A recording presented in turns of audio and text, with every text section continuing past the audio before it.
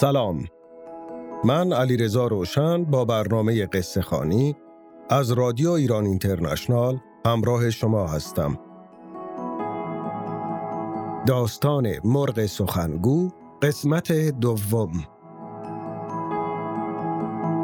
قسمت اول داستان رسید به اونجا که پیرزن آمد پیش خواهر و بهش گفت تو آب نقره و درخت طلا رو داری. حیف نیست که حیاتت یه چیز دیگه نداشته باشه؟ و وقتی خواهر ازش پرسید چی؟ بهش گفت مرغ سخنگو. آیا برادر میتونه مرغ سخنگو رو هم اونطور که آب نقره و درخت طلا رو به دست آورد فراهم بکنه و برای خواهرش بیاره؟ بریم ببینیم ماجرا به کجا میکشه. این رو هم عرض بکنم از این داستانهای روستایی یک قصه دیگه هم هست مربوط به منطقه اشکورات گیلان که بعد از این داستان اون رو هم براتون میخونم. بریم سراغ خود قصه.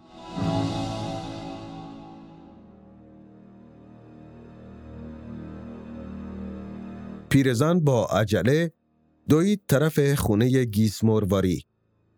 اون چون از همون اول گفته بود که یکی از قوم و خویشای مادرشونه، از این جهت دخترک خیلی بهش احترام میذاشت. پیرزن کمی که نشست به دختر گفت خب دختر جون، حیف تو و این قصر قشنگت نیست که با این همه کلفت و غلام، همینطور همچی حوضی که به جای آب توش آب نقرس و درخت طلا هم وسطش داره، اما یه چیزی کم داره؟ دختر گفت چه چیزی کم داره؟ پیرزن جواب داد که یه مرغ سخنگو. چون تو تنهایی، مرغ سخنگو برات همدم خوبی میشه. امشب وقتی برادرت اومد، ازش بخواه که این یه آرزو رو هم برات برآورده بکنه. پیرزن بعد از این که این حرف رو زد، از اونجا رفت. عصر که شد، برادر اومد دید خواهرش بازم دلتنگ و گریه میکنه. وقتی علت رو ازش پرسید، خواهر بهش گفت حیف این درخت طلا نیست که یه مرغ سخنگو نداره روش بشینه و برام درد دل بکنه. وقتی دختر اسم مرغ سخنگو رو برد، برادرش یاد همون مرغ افتاد. ولی خب به دست آوردن اون مرغ کار آسونی نبود. به خواهرش گفت من نمیدونم تو چه خیالی به سر داری، اما خب حالا که دیگه اینطور شده، برام نون بیشتری ببند. این بار اگه بعد از 13 روز من نیومدم، بدون که توی این سفر نابود شدم. پسر فردا صبح زود راه افتاد. اونقدر رفت تا دوباره به همون مرد پیر رسید. بازم سلام و تعظیم کرد و اون چه رو که خواهرش ازش خواسته بود برای حضرت علی گفت. حضرت علی هم این بار بی این که دعایی بخونه روونش کرد و او رو پیش مرغ سخنگو فرستاد. پسرک با ترس و لرز فراوون از کنار اون چند تا اژدها گذشت تا رسید به مرغ سخنگو. مرغ همونطور که پرواز میکرد و از شاخه‌ای به شاخه دیگه درخت میپرید، مرتب میگفت آدمی زاد، اگه جرأتشو داری بیا منو بگیر. و وقتی کاملا خسته شد روی شاخه‌ای نشست، سرشو به طرف آفتاب کرد و به خواب رفت. پسرک رفت جلو، پای مرغو گرفت. مرغ سرشو بلند کرد و بهش گفت ای پسرک عجول، سنگ شو.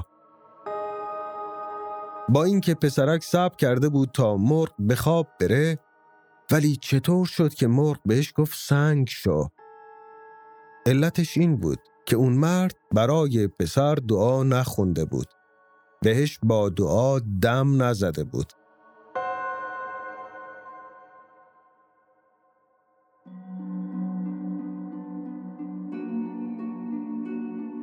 روز 13 شد. خواهر دید که برادرش از سفر بر نگشته. پیش از اون که آفتاب طلوع بکنه، به این که کسی از اهل منزل متوجه بشه، اسبی گرفت و لباس پسرا رو به تن کرد و راه صحرا رو پیش گرفت. بعد از چند روز رسید به همون راه و مردی رو دید که در حال نمازه. سلام و تعظیم کرد. حضرت علی ازش پرسید تو کی هستی؟ دنبال کی میگردی؟ دختر گفت امروز چند روز از سفر 13 روزه برادرم گذشته ولی خبری ازش نیست. رفته بود برام مرغ سخنگو بیاره. منم طاقت نیاوردم و اومدم دنبالش. پیرمرد همه اون دستوراتی رو که به برادرش داده بود به دخترم داد و بهش گفت دخترم هیچ عجله‌ای نداشته باش. و بعدم دعاهای زیادی خوند و به دختر دم زد و روونش کرد. دخترک با ترس زیاد از کنار چند تا اژدها گذشت تا رسید به مرغ سخنگو. دید مرغی بالای درخت این طرف و اون طرف میپره و میگه بوی آدمی زاده. اگه جرأتشو داری بیا منو از روی این شاخه بگیر. مروارید در همون حال متوجه شد که صدها سنگ به صورت آدم اطراف اون درخت افتادن. وقتی که مرغ حسابی خسته شد و روی شاخه‌ای نشست و سرشو به طرف آفتاب گرفت و بعدم خوابید، دخترک یواش یواش رفت جلو مرغو گرفت. مرغ بهش گفت دختر تو چی میخوای؟ دختر جوابش داد که من برادرمو ازت میخوام، چون اون اومد تا تو رو برای من بگیره ولی ازش خبری نشد. فقط تو میتونی او رو زنده بکنی. چون حضرت علی بهش سفارش کرده بود که مرغ رو هرگز رها نکنه، دختر هم مرغ رو محکم تو دستش نگه داشت و هرچی که اون مرغ گفت این عمل کرد. مرغ گفت این کوزه رو بگیر، از آب نقره پر بکن و کمی بریز روی برادرت. دختر هم آب نقره رو ریخ روی برادرش. برادرش کاکل زری که سنگ شده بود به شکل آدم در اومد. مرغ بهش گفت همینطور که برادرت زنده شد، اگه مقداری آب نقره روی هر کدوم از این سنگا بریزی همشون زنده میشن و به صورت انسان در میان. دخترک با برادرش اون چرا که مرغ میگفت عمل میکردن تا اینکه همه سنگا آدم شدن. اونا شاهزاده هایی بودن که برای به دست آوردن همون مرغ سخنگو رفته بودن اونجا، اما چون نظر کرده نبودن همه سنگ شدن. چون دخترک لباس مردانه به تن داشت همه به پاش افتادن تا دست و پاشو ببوسن، ولی او گفت که یه دختره و اونا نباید دستشو ببوسن. بعدم با برادرش راه افتاد. چند شب و چند روز راه رفتن تا به دیار خودشون رسیدن. اونا مرغ رو هم با خودشون آورده بودن.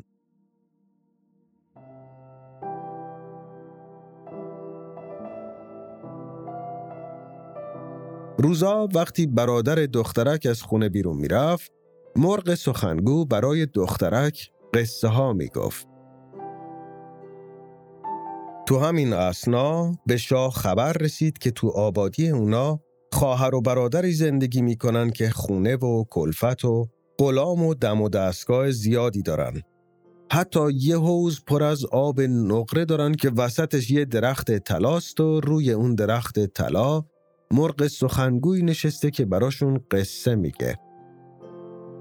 شاه تعجب کرد. مصمم شد با همه نفرات قصرش بره به منزل اونا و از نزدیک این چیزا رو ببینه. به این دختر و پسر خبر دادن که شاه و همراهاش دارن میان خونه شما. اونا هم تهیه بسیار دیدن. بعد از اون که نهارشون رو خوردن، شاه بهشون گفت شنیدم که شما یه مرغ سخنگو دارین. کاکل زری که برادر باشه گفت بله، اگه شما مایل باشید هممون بریم کنار حوض تا اون مرغ سخنگو برامون قصه بگه. شاه و آدمایی که باش اومده بودن همه رفتن کنار حوض. بین همراهای شاه 2 خاله اون پسر و دخترم بودن. مرغ سخنگو اینجور آغاز سخن کرد که 3 خواهر در کلبه‌ای به سر می بردن. شبی اون 3 خواهر با هم نشستن و از آرزوهای همدیگه حرف زدن. شاه اون دیار که شبها به در خونه ها می رفت و از درد دل مردم و همینطور از آرزوهای اونا با خبر می شد، بالاخره مرغ همه داستان زندگی اون 3 خواهر رو تعریف کرد. هر جا که صحبت از شاه به میون می اومد، شاه تعجب می کرد و می دید که همه این چیزا عین سرنوشت خودشه و اون جاهایی که از 2 خاله اون 2 بچه ها حرف می زد، خاله ها که تو مجلس نشسته بودن یکه می خوردن. حتی چندین بار از جاشون بلند شدن تا برگردن به قصر. ولی مرغ سخنگو از شاه خواسته بود تا وقتی که قصهش تموم نشده هیچ کس نباید از در حیاط بره بیرون.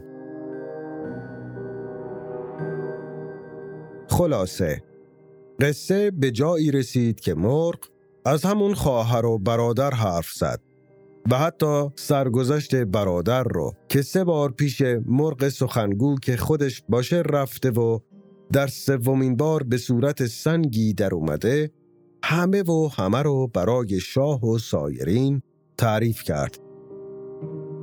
اون 2 برادر و خواهر هم تعجب کردند که چطور مرغ سخنگو قصه اونا رو میدونه. وقتی که داستان تموم شد، مرغ سخنگو رو به شاه کرد و بهش گفت این خواهر و برادر 2 فرزندای تو هن و بهترین نشونه هم گیسوی مروارید دخترک و کاکل زری برادرشه. اون موقع همین 2 خاله وقتی اون 2 رو از حموم در آوردن گذاشتن توی صندوقچه و اونا رو به دریا انداختن. اگه همون مرد تاجر نبود هر 2 این بچه ها مرده بودن و اما مادرشون که به فرمان شما تو چاه انداخته شده الان زنده است و بیشتر از چند ساعت جان نداره. اگه الان او رو از درون چاه در نیارید میمیره. شاه تعجب کرد که چطور بعد از 14 سال زنش ته چاه هنوز زنده است. دستور داد تا مادر بچه هاشو از چاه بیارن بیرون و بعد از اون با عذاب و شکنجه خیلی زیاد 2 خواهر زنشو از قصر بیرون کرد و اون پیرزن جادوگر رو به سزای کارهای بدش رسوند و کنار زن و 2 بچه های خودش یعنی کاکل زری و مروارید به زندگی خودش ادامه داد.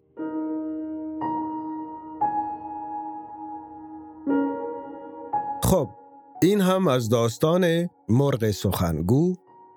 البته که این شاه هم خودش باعث مجازات می شد که بدون پرسجو زنشو 14 سال کرده توی چاه و اصلا هم عذاب وجدان نداره. بالاخره شاه دیگه. اما راجع به اون تیکه‌ای که حضرت علی رو می بینه، این خب خیلی قدیمیه دیگه. در واقع حضرت علی اینجا کسیه که به دعای او همه کارها انجام میشه. یعنی اگر آدما تلاشی بکنن تلاش خودشون صرفاً جواب نمیده. حتما عنایت داشتید. بار 3 که پسر میره مرغ سخنگو رو بگیره در حالی که همه اون کارا رو کرده بود ولی مرغ تبدیلش کرد به سنگ. چرا؟ به خاطر که حضرت علی براش دعا نکرده بود. این مذهب در واقع یک بخشی از فرهنگ و عرف مردمه. صرفاً مذهبی نبینیدش. در بعضی داستان‌های نقش حضرت علی رو همونطور که براتون خوندم سیمرغ بازی میکنه. در بعضی داستان‌ها مثل کره دریایی که براتون خوندم موی یال اون اسب این نقش رو بازی میکنه یا خود اون اسب این نقش رو بازی میکنه.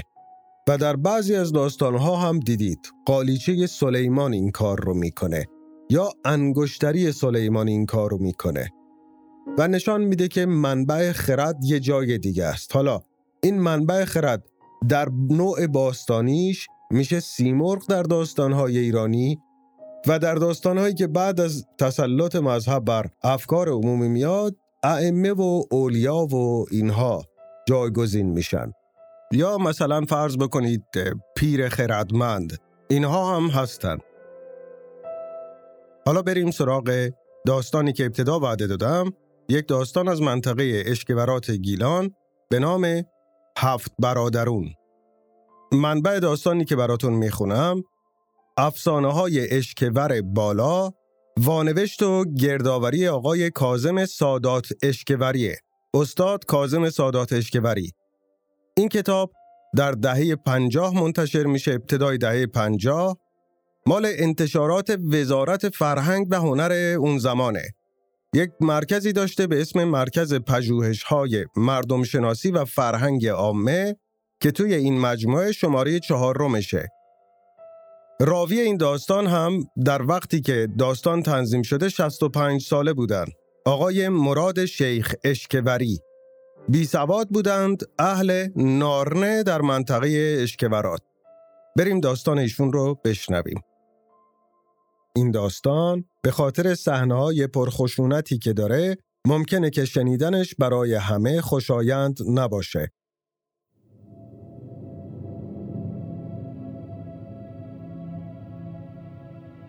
7 برادرون. مردی بود، زنی داشت و 7 تا پسر. زن همیشه بچه ها رو نفرین می کرد که خدا اینا رو بکشه دختری بهم بده. و مرد می گفت بچه ها رو نفرین نکن. حالا که اونا نمیتونن جای دختر رو برات بگیرن، من برات کلفت می گیرم. زن هم می گفت من کلفت میخوام چیکار؟ دختر میخوام. مرد جواب میداد که دست ما که نیست، خدا باید بده.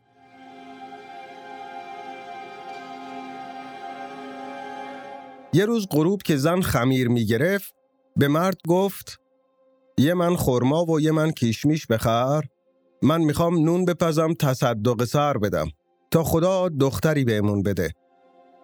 و مرد قبول کرد. زن همین که شروع کرد به نون پختن، یک گدای اومد جلو در، گفت مادر من فقیر و گرسنم، 2 تا نون بده بخورم. زن بهش گفت برو دنبال کارت، من نون میپزم که به افراد محل بدم، بلکه خدا دختری بهم بده. تو چی میگی این وسط؟ گدا بهش گفت اگه 2 تا نون به من بدی کجای دنیا خراب میشه؟ زن گفت وقت تو تلف نکن که نمیدم. تو نگو اون گدا حضرت علی بوده. اما زن که از این موضوع خبر نداشت. گدا گفت نون که بهم ندادی، اما دعا میکنم خدا دختری بهت بده که اون دختر این دهو خراب کنه. زن گفت برو دنبال کارت، گرسنه بی خانمان. و گدا رفت.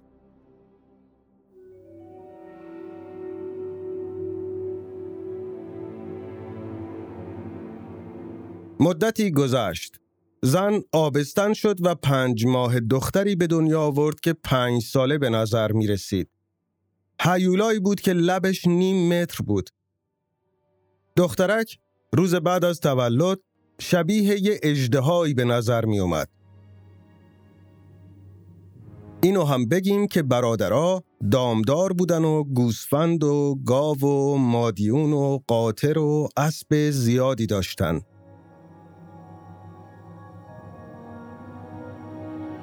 یه شب این دختره رفت و 5 تا از گاوا رو خورد. صبح که شد برادر بزرگه رفت تو طویله، دید 5 تا از گاوا نیست. موند تو تعجب. با خودش گفت من که از این خواهره میترسم، نکنه گاوای ما رو او خورده باشه. به تدریج شک برادر تبدیل به یقین شد. فردا شب که شد برادر بزرگتره رفت تو طویله خوابید. نیمه شب بود. خواهر با قنداق وارد طویله شد و 2 از مادیانها رو بلعید و رفت. برادر با خودش گفت این چه اعجوبه‌ایه که مادر ما زاییده. خدا عاقبت ما رو به خیر کنه. شب فردای اون روز برادر بزرگتر به مادر گفت مادر از این خواهر حذر بکن. این ماها رو هم میخوره. مادر گفت نه نمیخوره. برو گم شو. یه دختر خدا بعد مدتی به ما داده، حالا تو چشم نداری اونو ببینی؟ برادر به مادر جواب داد این اعجوبه 5 گاو و 2 مادیون ما رو خورده. خودم دیدم. مادر بهش گفت من چنان نفرینت میکنم که از جا نجنبی پسر. برادر جواب داد اون چه من دیدم شما ندیدین. من دیگه جرأت ندارم اینجا بمونم. برادر از پدر اسبی خواست و بهش گفت این خواهری که ما داریم یه ده براش کمه. همه رو میخوره. من میخوام برم. پدر بهش اسبی داد و برادر سوار اسب رفت به ولایت دیگه‌ای و اونجا با زن بیوه‌ای ازدواج کرد و موندگار شد.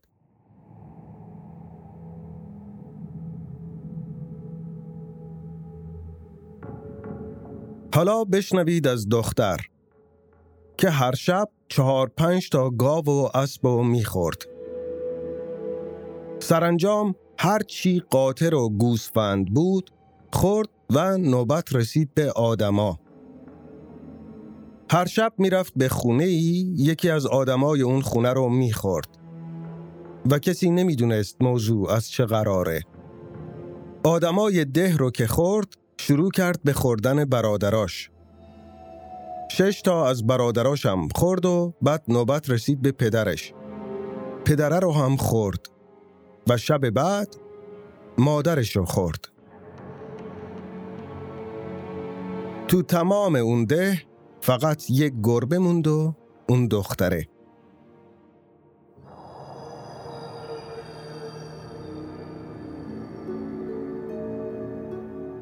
شش 7 سال بعد یه شب برادری که از ده رفته بود و حالا 3 فرزند داشت حکایت خواهرش رو برای زنش تعریف کرد و بهش گفت میخوام برم دهمون ببینم اون 2 برادرام که دکوندار بودن یا پدر و مادرم زنده هستن یا نه.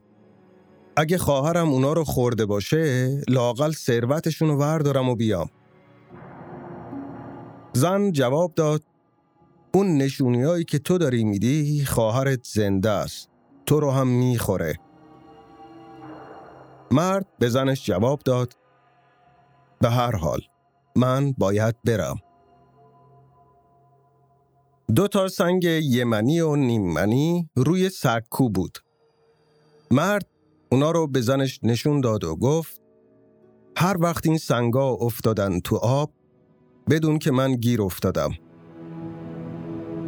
2 سگ هم اینا داشتن.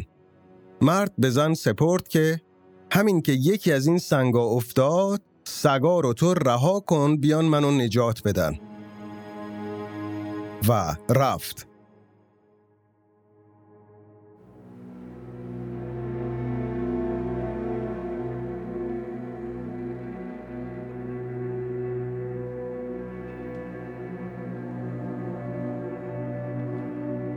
یه روز زن که تو خونه داشت کار میکرد دید سنگ یمنی افتاد توی آب و بعدش هم سنگ نیممنی افتاد. یاد توصیه شوهرش افتاد و سگا رو رها کرد و بهشون گفت برید صاحبتون رو نجات بدین که گرفتاره. سگا رفتن.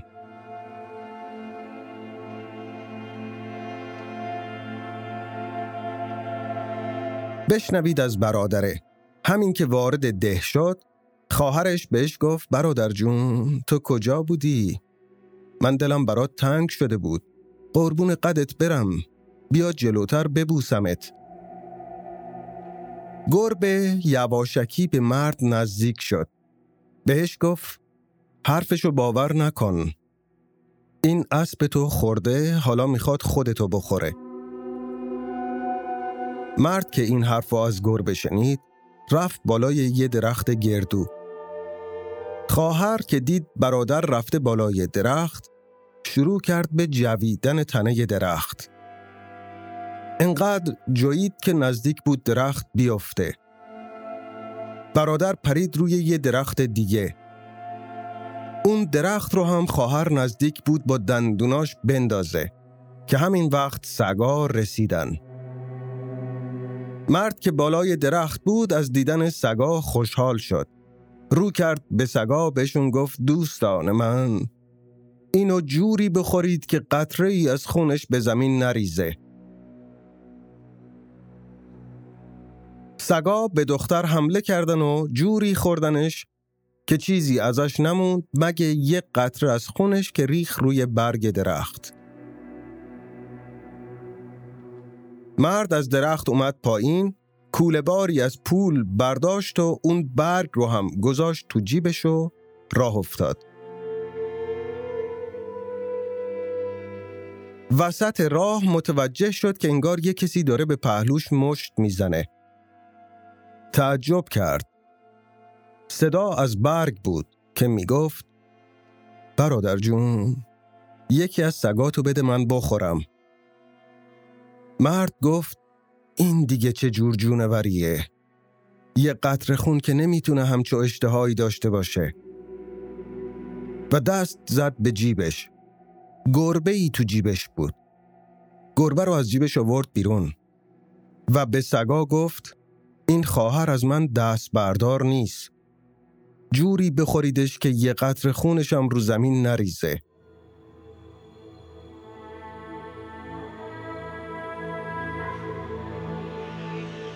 مرد با خیال راحت برگشت خونه و به زنش گفت زن، اون ثروتی که اونجا هست تمامی نداره. اگه بریم و همه اون ثروت رو بیاریم تا آخر عمر راحتیم. زن گفت میترسم ما رو بخوره. مرد گفت خیالت راحت باشه. حالا دیگه کسی اونجا نیست که ما رو بخوره. این بود که زن و شوهر 4-5 قطار اسب و قاطر ورداشتن رفتن اون پولا رو بار کردن آوردن خونه. با اون پول ثروتمند شدن. هرچند که مرد نمیدونست یک قطره از خون خواهر به زیر گیوش چسبیده.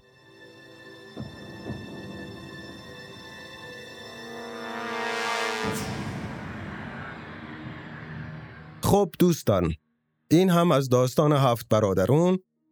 تا داستان بعدی، تصدق همتون.